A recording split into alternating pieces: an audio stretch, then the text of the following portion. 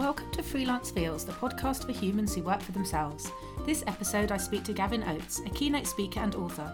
He shares how he began his career as a primary school teacher and now has 4 books to his name, including his latest, Life Will See You Now. We talk about loving freelance life and the wobbles that come with it, tempting us to get a so-called normal job, and how we as freelancers have a responsibility to take charge of our freelance happiness and goals, including how we set those goals and how goal setting can affect what we do and how we feel in business. There's chat on the love-hate of social media, having competition as a freelancer, as well as dealing with anxiety. This episode was recorded in July 2020. Welcome to Freelance Feels, the podcast for humans who work for themselves. Today I'm chatting to Gavin Oates. Hello Gavin, how are you doing? I'm very well, Jenny. How are you?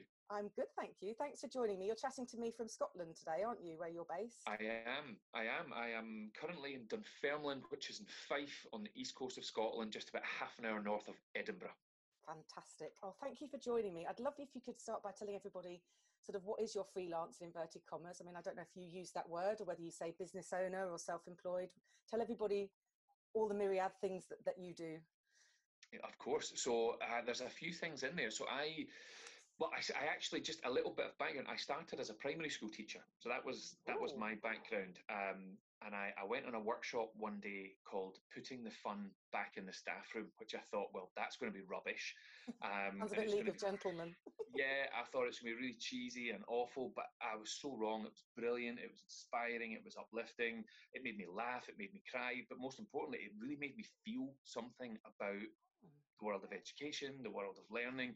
And I remember sitting there thinking, this is this person's job. They get to travel all over the world, still involved in education, still getting to make a difference, which is why we go into education, of course.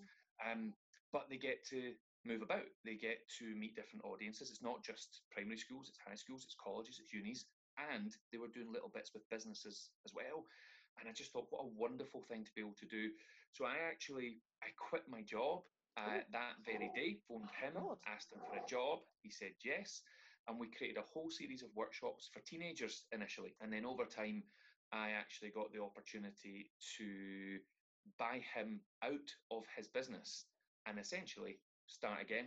So that was about 11 and a half years ago now. I made the decision to start my own business, to become self-employed, which was both terrifying and incredibly exciting all at the same time. And so what I do now is I've built up a business that delivers a whole series of workshops in primary schools for children and for the teachers. We've got a whole series of workshops for secondary schools. That's the young people and the teachers again, and the support staff, of course.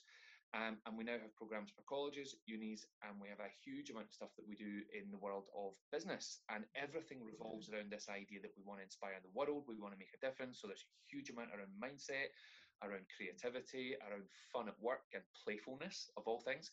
And in amongst all this, most of my time is now spent delivering keynotes at conferences all over the world.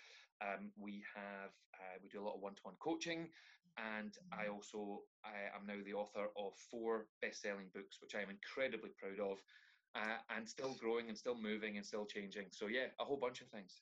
I love it. Yes, we're going to chat all about the book, aren't we? Because your latest book is called Life Will See You Now, which is really, I mean, a lot of the stuff you write is very sort of, it's all about showing up and being accountable for yourself and kind of, reconnecting with the things that make you happy and not compromising. There's a real power to all the titles, kind of like Life Will See You Now is really resonating for me at the moment as well, because it's like, well, there's that choice, isn't there? We're gonna delve into it. I wanted to ask you first if you like freelance life. I get the impression from the way you've described what you do that you do like self-employed life, because you seem very positive about it. Do you? No, I do. I mean, don't get me wrong. I have my moments where I can see it far enough.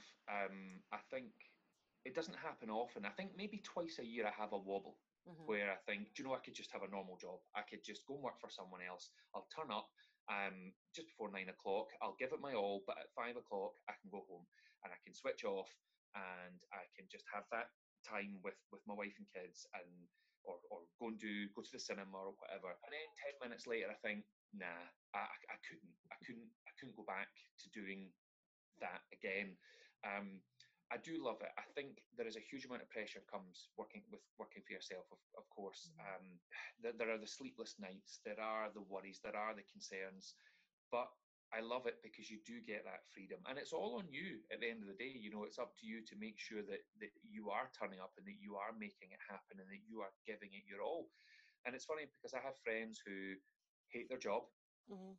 They work as part of a big machine. They moan about it constantly, and they always say things to me like, "Oh, you're always so positive about your job, and there must be things you don't like." Well, there is, but it's up to me to fix it. It's up to me. I don't have somebody to go and speak to and say to them, "Oh, can you change the conditions of my working life, please?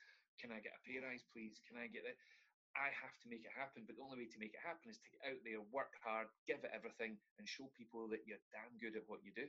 Yeah. Oh my God, I love that. This came up yesterday when I was chatting to someone for their podcast, and we were saying that one of the most brilliant things, like you just said about being freelance, is actually when you're in a job, you might have to go to your boss and say, well, I'd really like to retrain or explore some other avenue. But, well, no, you've got your targets and your appraisals coming up, or they've got their deadlines for this, that, and the other. When you're self-employed, you can say, well, I'd quite like to do a webinar this afternoon because I'm really interested in building my LinkedIn. Well, sod it, I'm going to join that webinar then. And I don't have to ask the boss if they mind if I spend an hour online. And there is that ownership of all the positive, you want to make a shift. Well, great, look into it. We're in charge of our own staff training, aren't we, essentially? That's it. I think for me, there comes a shift, though, in the balance as your business starts to grow, because then you have to decide, well, do I employ someone? Do I bring them in to the team, to allow me to focus on this? And we've been through that process where we've grown and grown and grown and grown the business from 1 to 3 to 6 to 8 and at one point I ran a business with 27 people. Wow. But actually we don't have 27 people anymore. There are 7 people within the business now, and I think it's that thing where people think it's super exciting to grow and grow and grow, and it is, and it's fun and it's scary, but you get to a point where sometimes you maybe lose some of the stuff that you loved about being on your own. That a little bit of freedom and a bit of movement. 27 people, that's 27 lots of problems as well as good things, and it's on you. So I think when you're on your own, though, it really is just you. Sometimes it can be lonely, but it's nice to have. I enjoy having a small team, and I think there are huge benefits to that. Yeah, it's funny because I guess you're also sort of responsible. There's the paychecks and there's their well-being. You suddenly all of that. Yeah, that's a lot of suddenly a lot of then responsibility on your emotional health to make sure everyone else is okay, especially when you work in the type of work that you do as well. It's This is it. I mean, our team are busy. They're out on the road all the time. Well, not recently, but of course, they're out on the road a lot. They're giving their all as they stand up there in front of audiences every single day. And it's an exhausting line of work that we're in, but it's so rewarding and it's so exciting. And you just get that buzz every day of being up in front of an audience. And I think that's why we do it. You get to make that difference, and you drive home at night absolutely buzzing from doing what you do. Brilliant. Oh, I love it. I'm feeling really positive. This is great. I'm getting a good, it's funny because I've been doing lots of chats before lockdown. I would go and meet people, and I'd have tried to engineer coming up to see you even because I really wanted to meet the people I was interviewing, but obviously we're doing Zoom, and I wondered how much of a connection I'd get compared to being in person. But I'm really getting a lovely energy from our chat. So I hope that people listening are going to get that energy too. Yeah. Yeah, I hope so. Cool. So the book Life Will See You Now, it's all about showing up for yourself, and the idea is that there's, we're all looking for the light at the end of the tunnel, but you could light up the tunnel for yourself. That's sort of the concept, isn't it? I kind of got that right. That's it. Yeah. That's it. I think we've all had moments in our life where we kind of sit about waiting for good stuff to happen, or we're dreaming about something, but it's always amazed me how many people, the difference between the type of person who just goes and makes it happen and those that don't. One of the things I challenge in the book, though, is what does making it mean? In business, whether you're freelance or not, there's a lot of people out there trying to make it. But what does that actually mean? Because like when you're a teenager and you say to somebody, I want to make it, that probably means you want to be famous. It probably means you want to have the millionaire lifestyle that you think everybody has because you look at Instagram too much and things like that. I know that when I was a teenager, I wanted to make it, but my goal was to make it not in primary school teaching. I was going to say that, but it wasn't. It was stand-up comedy. That's what I wanted to do. I wanted to be in stand-up, and I was like, yeah, I'm going to make it. And I remember my mum and dad saying, what do you mean? And I'm going, well, I'm just going to make it. But that it's so hard to define. And what I've discovered is that in business, it's the same. There's all these people out there trying to make it, but they don't know what that is. They don't know what it means. I think to begin with, people are like, yeah, I'm going to make my fortune. I'm going to make millions of pounds. But that doesn't mean you're going to be happy. It doesn't mean you're going to feel safe and peaceful and calm and energized and all these kind of things. And my business journey has been really interesting, and it's been so up and down and all over the place. And I did pursue stand-up comedy, and at the time I thought it was a huge big failure, and then years later I was like, it took me around the world twice. I met the best people, I won awards, I had sell-out shows. I totally made it. I just didn't That's become famous. amazing. I just didn't become famous and make lots of money out of it, but I had a ball, and it's given me a lifetime of stories to share with my family. And it was also pre-social media days, which makes it even more special, because I think that'd have been dangerous. You'd be on YouTube all over the shop now, wouldn't you? Be on all the Instagrams and. In the book, Cool. in the book, I wanted to challenge this whole idea of what making it actually means. And for me, the book is like I describe it as being like your favorite album from back in the 90s, when we all actually bought albums. The kind of album that, there's the tracks on there that blow your mind and lift you and make you feel amazing. There's the tracks on there that bring you back down, make you sad, might actually make you cry, but all for the right reasons. And then there's a couple of tracks that are just weird. They're growers. And it's not until 6 weeks later, 6 months later, that you go back, and then 2 years from now, they're actually your favorite tracks. And for me, I wanted Life Will See You Now to be like that album. You take it everywhere with you. It travels with you throughout your life, and you keep dipping in and out to your favourite song, the weird song, the uplifting song, the one that brought you back down and when you need it, the one that makes you cry, and then the really obscure. Do you remember the days of hidden tracks on albums where you would finish the last track, and before, like, you'd be falling asleep, and then 20 minutes later a weird noise started? Oh my God, yes. I've also got a chapter in there that I think represents the hidden track that freaks you out a little bit. So is the hidden track a bit like, I don't know, that thing that you end up doing for your career that you didn't ever imagine you would do, or that kind of thing? I love that. Oh, I've forgotten about it. Yeah, absolutely. We've all got a hidden track, but no. So I mean, it's an incredibly uplifting book, but actually, it's a very real, honest book. And there's a chapter in there called "Confidently Lost," where I talk about my own dealings with anxiety, my own issues with my own mental health, which we all have, but most people don't talk about, and the role that's played in my career as a speaker, as an author, as put myself out there in the public eye, getting up on stage, what that does in here, in my head and in my chest before I take to the stage. And so there's stuff in there that I've never really told people about, and I wasn't sure whether to put it in or not. But actually, I think, in the world of freelancing, in the world of being self-employed, there's huge anxieties for people. And I think the more we address them and more we talk about them, the better we can make it for other people out there who are new. I'm so glad you've mentioned that. I'd love it if you would share any particular coping strategies that you have when it comes to anxiety. Is there anything that you do in particular that you'd suggest for people to be able to perhaps put into practice as well for when they might be feeling that way?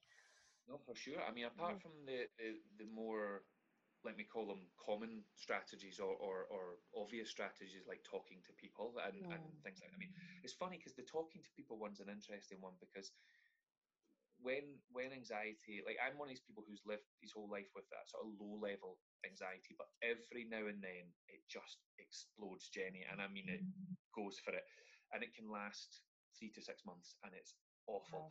I just perform my way through it, which is not always the right thing to do. But I think people say all the time, it's okay. We hear the phrase, it's okay to not be okay, and you have to talk about it. But the reality is, it doesn't feel like it's okay, and it doesn't feel like you can talk about it. But it's so true. Finding that person you can talk to changes everything. Writing stuff down changes everything. But there's a particular technique which I read in a book called, let me get this right, The Happiness Trap. I like the sound of that. I've forgotten the guy's name.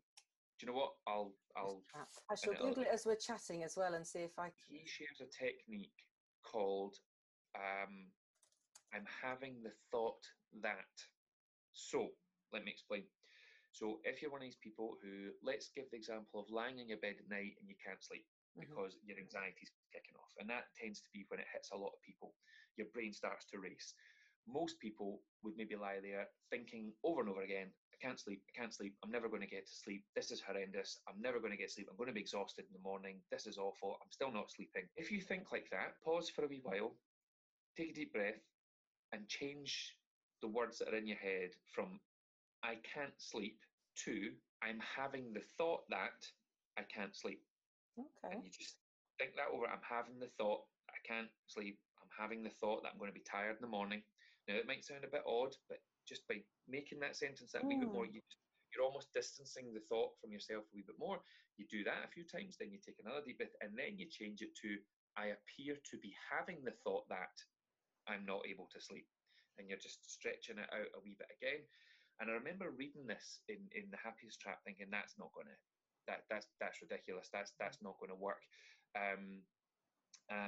It's too simple. It can't be that easy. But I'm going to try it, because during a particular example for me in 2018, I was really struggling with my anxiety, and I thought I'm going to give this a shot. It's up for trying anything.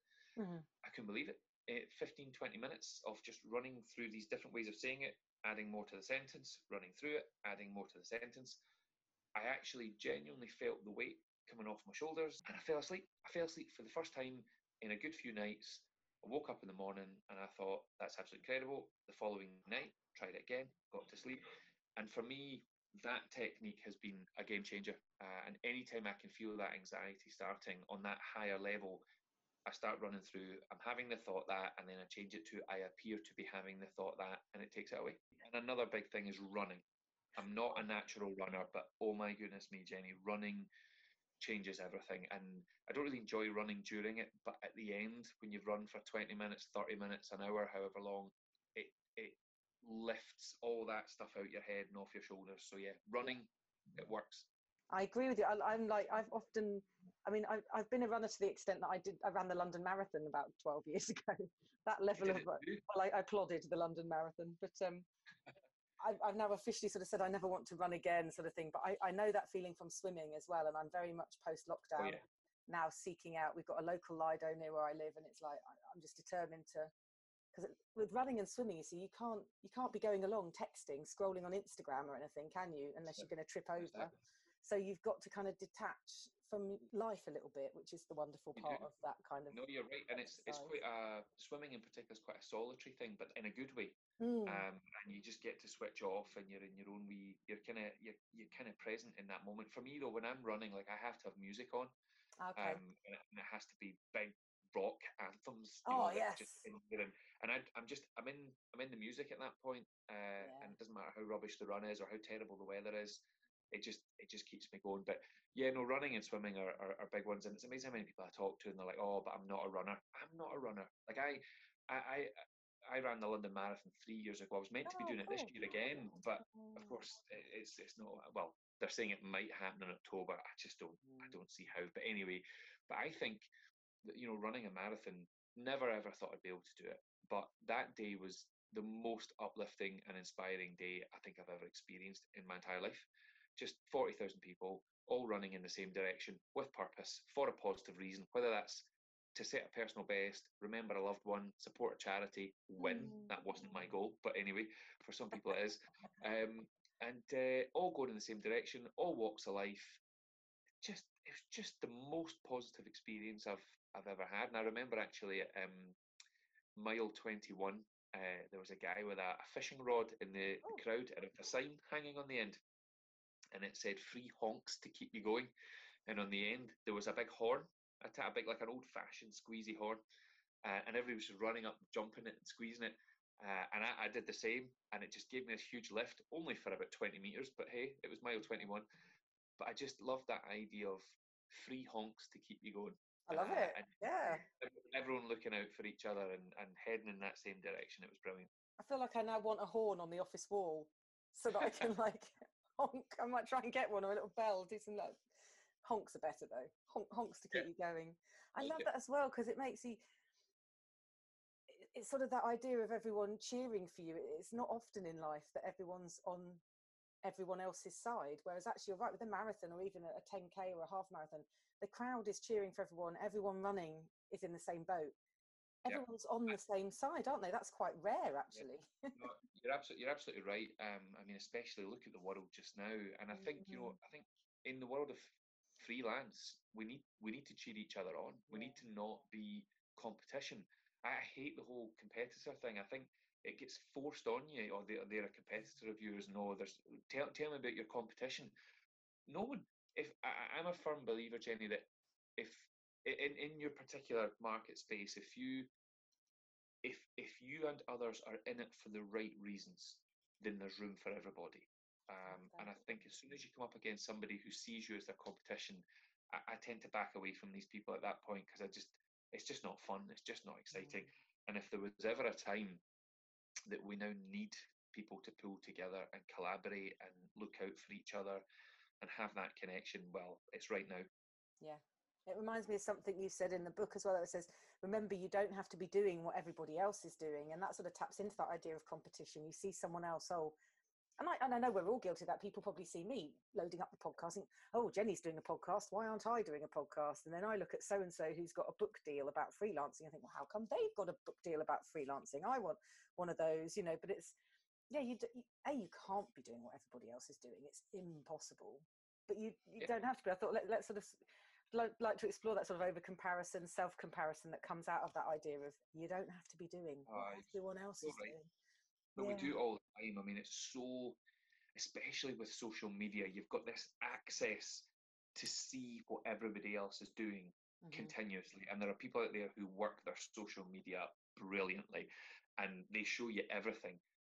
Well, they show you the good stuff, and we've all read and heard this a million times about social media, and we know that a lot of people are not showing us the true picture. I mean, I've been blown away through lockdown by the number of people who have just gone on and said, do you know what, I'm struggling, my business is taking an absolute kicking, I don't know if I'm going to come through this, and they've just bared their soul, and actually they're the journeys that you've seen now start to take off, because people have gone, there's a real human right there. We can get behind this, because actually we're all kind of in that boat right now, and I think it's so easy to compare yourself, and it's also easy to paint a different picture of yourself on social media. And I think we need to take, like, I get social media, like I use it, I do the whole social media thing, but I also can't stand it. I cannot stand the amount of time we have to spend on it to promote ourselves. I cannot bear to switch on in the morning and see all the negativity, all the nonsense, all the rubbish, and you do have to filter through it. You have to pick through it and find the good stuff. But I think as you've mentioned in the book, we don't have to be doing what everybody else is doing, and it might feel at times like you have to because everyone else is doing it, but actually if you carve out your own ideas and your own way of doing things and you shout about that loud, it's amazing how many people will come with you when you find your audience. And I think part of the problem is we all want to be liked, we all want to be good at what we do, we all want to be successful, but guess what, you're not going to please everyone. And I think a long time ago I accepted that I'm not everybody's cup of tea, and I think as soon as I accepted that, things just got easier. That really resonates for me, because there's certain people, and I think especially in the media, my industry, especially with journalism, it is very much, there's certain groups of journalists who are like, oh, look at what my friend so-and-so did. Oh, you're my friend too. I like your article. And it is a bit like being in like the playground at a girls' school, where they're all like, no, your hair's prettier. And then I feel like I'm sat on the edge going, oh, I wish my hair looked like your hair, that kind of playground analogy. But you never know what other people are thinking either, do you? They're probably looking over at us and thinking, oh, if only I ran my business like Gavin does, or if only I did so-and-so like Jenny does. You never know what they're thinking at the same time, do you? So true. And I think you can get yourself all caught up in wondering what they're thinking, or just get your head down and crack on. Yeah, absolutely. I saw a thing on Instagram the other day, and it was like on the left, it was a list of all the things you think someone's thinking about you. So it's like, are they judging me for how I look on Zoom? Are they judging my social media? Are they judging my career? And then it said on the right what they're actually thinking about, and it just said themselves. And I thought, God, that's so true. Everyone's just worrying about their own stuff, aren't they, more than anything? If you're spending your time worrying about other people, then you need to ask yourself why. And I think it says a lot if if somebody's spending all day, every day, freaking themselves out about what other people are doing, we need to ask ourselves why, and we need to take a long look at ourselves and sort it. Because That's really the good only thing advice. you're thinking about is how you choose to learn, how you choose to think, how you choose to behave, how you choose to have impact. That's what matters. Yeah, and it can be really time consuming, can't it, looking at other people? I think if I added up the hours probably in a week that I look at other people's social media and compare myself, it's like, God, that's Yeah. I don't want to do that actually, because I don't want to know how many hours I spend doing it. It's slightly worrying. Can you imagine how many miles you've scrolled with your thumbs? Oh my You know, God. a million years from now, can you imagine how big thumbs are going to be? Like 5 million years, Jenny, we're just going to be thumbs. Creepy We're going to thumbs. be big. We'll just be big thumbs that roll about on the ground, but our faces will be made of screens, but we don't look at each other in the eye because we can't anymore. Oh I my God. actually, there's a bit in the new book. I got this from a fantastic study that the BBC did. Mm. On the back of our skulls, that little lumpy bit of bone at the base of your skull, just above Oh your yeah, neck, we're that feeling we our all heads. have, over the last 20 years, it has grown in human skeletons. It's actually the human skeleton is having to evolve because we spend so much time now with our heads down. That, of course, the skeleton's not built to take the weight of the head at that angle looking down at Mm. phone. But because we spend so much time with our head forward now, the human skeleton is actually having to evolve. And I don't know about you or the listeners, but I'm not okay with that. No, that's really freaking me out. Actually, I'm actually touching the back of my head and thinking, oh my God, this feels really weird now. But that's, oh my goodness. So the answer is yes, get out and do some running as well. Put your phone away and go and do some exercise, get some fresh air. Look up, look at the sky, remind yourself Yeah, what it looks like. yeah, take those little moments in. It's funny because with the tunnel thing, I love the tunnel analogy and the light at the end of the tunnel and everything. But I wondered what you think about the idea that, sometimes it can be hard when you're self-employed. You sort of think, well, yeah, I'd love to light up the tunnel. I'm not going to wait for the light at the end of it. But I'm so stressed with my freelance work. I don't even know where the torch is. I don't even know how I would look for a lamp. Sort of, but we know we need to do that. So would there be any advice for people who might be in that situation, who are thinking, I can't light up the tunnel. I don't know where the batteries are for the torch, but they probably do if they work out a mechanism for realizing where the torch is or the batteries are, Yeah, sort of thing. I mean, it goes back to something I said earlier about, if there was, the idea of being there for each other and finding your like-minded people that are in your market space, those that are willing to talk to you and listen to you. And I think freelance can be very lonely. Mm. And if you are feeling like that, it doesn't help. It's not helped by the fact that you are often on your own. And I think it's really important for people to get out there and connect with other people. And actually, that's where social media can be a good thing. You're able to Mm. build an audience and make connections with people. And I think ask lots of questions. If you are keen to light up that tunnel for yourself, but you don't know where to start, well, you can either wander about in the dark, or we can go and start talking to people. We can pick up some books. We can do, I mean, all of a sudden, the amount of online offerings that are now free Yes. to the world since COVID-19 hit. Do it. I mean, I did a qualification in play in the first month, run by one of the unis in England. It's not like a big fancy qualification. It was just a few weeks, a couple of times a week, doing bits and pieces. And I've got this little certificate saying that I've completed this qualification in playfulness. And I love it. That's brilliant. And I just think, it ties in with the work that I do, particularly in education. I'm doing a Mm. lot in businesses at the moment around playfulness. And actually, I've already got businesses getting in touch saying, do you know what? As we start to come back now, we need a bit of this. We need to lift our people. We need our people to connect. We need we're coping with change and adversity and all this sort of stuff. We need to create this uplift. We need to bring people together. And the only way to do that is to make them feel great. So all of a sudden, I'm selling stuff about playfulness, and I'm writing stuff about playfulness in my books, and people are like, yeah, but play's just for children. No, it's not. Oh, hell It's no. the official breakdown of play is imagination, creativity, and innovation. There's three things that we need to be a freelancer, or in any business, I might add. So all of a sudden, here's what I'm talking about, and that's because I found myself in a weird place where there was no business coming in because there was a global pandemic. So I jumped online, found a cool qualification, did it, wrote stuff about it, and put it out there. So I had to make that happen because nobody else was going to do it. Yeah, you were lighting it up. I love that as well, that you said that you sort of then wrote about it, because I've recently been sort of delving into like using LinkedIn more and stuff, and people keep saying, well, post more articles on LinkedIn. And I did a 1 week blogging course, because while I do blog, I kind of think you can never not learn something new about the thing that you think you're okay at, sort of thing. But and yeah, the idea that if you write more about what's going on in your industry, people will find that and then say, oh, we want you to come and talk to our company about that. So that's great that you then shared it and wrote about it. You kind of almost took from the learning through to that's something else people can do, I guess, is blog about it, do a LinkedIn article, show people you're there. Well, I was going to say, I mean, especially if you are freelance, how are they going to hear about you if you're not out? And at the moment, we can't physically be out a lot of the time because of what's happened. So the way to put yourself out there is on your LinkedIns and so on. And LinkedIn can be good. It can be a dreadful place as well. I mean, LinkedIn it's turning into Facebook. It's mainly full of people telling you why your marketing's rubbish, and it's really frustrating me.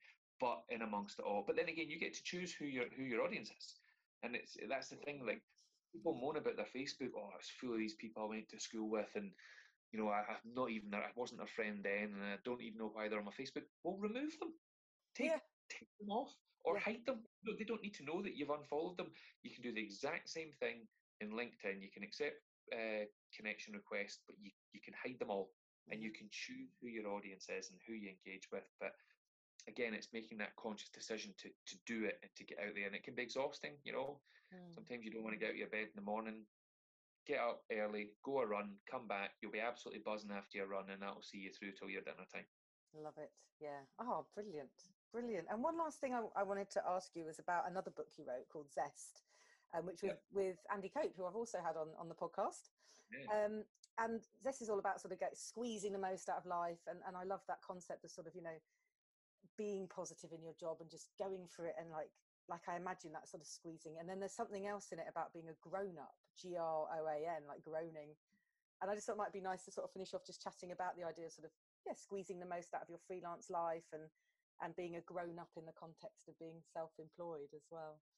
Well, that's it. I think I'm a firm believer that we grow up far too quick, and it's time for the world to grow down a little bit. And this idea of becoming a grown, as you pointed out, we spell it GROAN, and there's an awful lot of grown ups in the world right now. And one of the ways I talk about it in, when I'm on stage at conferences and stuff, I talk about this idea that, when we were kids, you were always the first to want to go out and build a den in the garden, even though maybe mum said something like, yeah, but it's going to rain in an hour.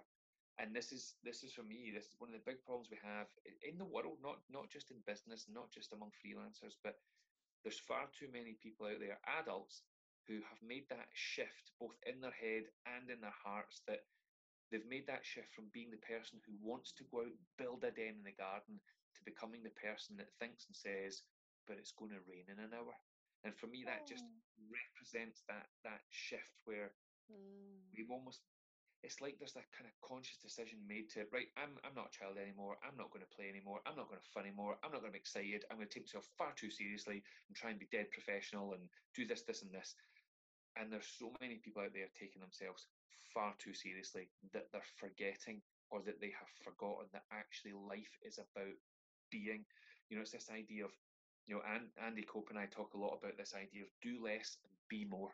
And that works on so many different levels, and it'll mean so many different things and resonate so many different ways for so many different people. But do less, be more, be in the moment, allow yourself to be playful, allow yourself to see and feel and hear the opportunities, and be vulnerable. And this idea of, I mean, I meet a lot of people around the business community, and most of them are lovely, but my goodness, some of them need to just chill out and just grow down that little bit, and remember that we get one shot at this thing called life. Actually, speaking of Andy Cope's become or Dr. Andy Cope as he is now. Yes. Andy's a great friend of mine, and we've actually written 3 books together now, and there's a 4th one in the pipeline. But awesome, that's cool. Andy he once told me this wonderful thing that appears in a lot of his other books. He said to me, he said, Gav, there was a moment in my life where, and he maybe mentioned this on his interview with you, he said, there was a moment in my life where I realised that everywhere I go, I'm there. And I remember thinking, well, yeah, obviously. And he's like, no, like, no matter where I am, where I go, what I do, how fast I'm running, I'm stuck with me. And he said, if I'm stuck with me, Gavin, then you're stuck with you. And if you're going to be stuck with you for the rest of your life, then you might as well be stuck with a version of you that you can be incredibly proud of, excited by, happy for. And I just remember thinking, it's such a simple, obvious thing to say, that everywhere you go, you're stuck with you. But see, in the freelance world, you're really stuck with you. Like, you are so stuck with you. So let's be stuck with a version of ourselves that is the best version of ourselves that we can be every day incredibly proud of. That's made me go tingly. I feel like I've just had a bit of an epiphany. But it's so true. It's like, oh my God, yes. Wow, that's quite a big moment there. I'm like, I keep saying to people, they're like, what's doing a podcast like? I'm like, it's kind of like free therapy. Yeah. not like, yeah, not, but it is, you just learn these little things and you sort of think, oh, wow, that's really powerful. That is like, yeah, you know, be a nice person to be around because you're hanging out with you all the time. That simple. That is fantastic. Oh, Gavin, thank you so much. I found the book online that you were talking about. The Happiness Trap is Russ Harris. So if people are interested in that one, it's got a beautiful cover actually with a little hummingbird coming out of a cage. Yep. I can see on there. So that's the one that you mentioned. But I would love it if you wanted to mention where people can find you. You know, if people want to reach out for business and booking some time to talk about play or anything else you do, or where they'll find the book. Tell us all everywhere they can find you and your stuff. So all the books, I mean, ideally we'd all be buying them from little independent bookshops, which are now back open, but of course you can get them on all the normal big websites like Amazon and so on. But there's Life Will See You Now, which is the new one.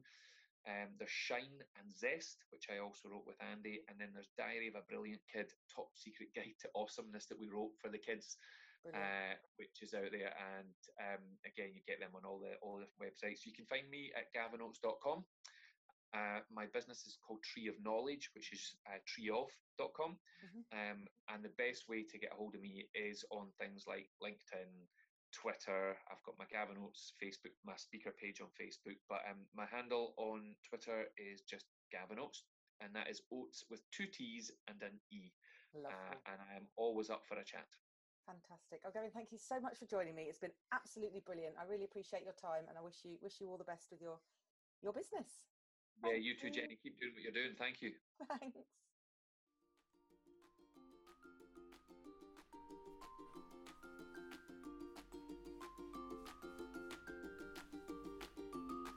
Thank you for listening to Freelance Feels, the podcast for humans who work for themselves. I hope you've enjoyed this episode, and if you have, you can rate and review it on Apple Podcasts and follow for future episodes. You can find more about Freelance Feels at freelancefeels.com and more of my work at jennystallard.com. Freelance Feels also has a monthly newsletter, which you can sign up to at freelancefeels.substack.com. And for daily updates, follow on Instagram and Twitter at freelance_feels.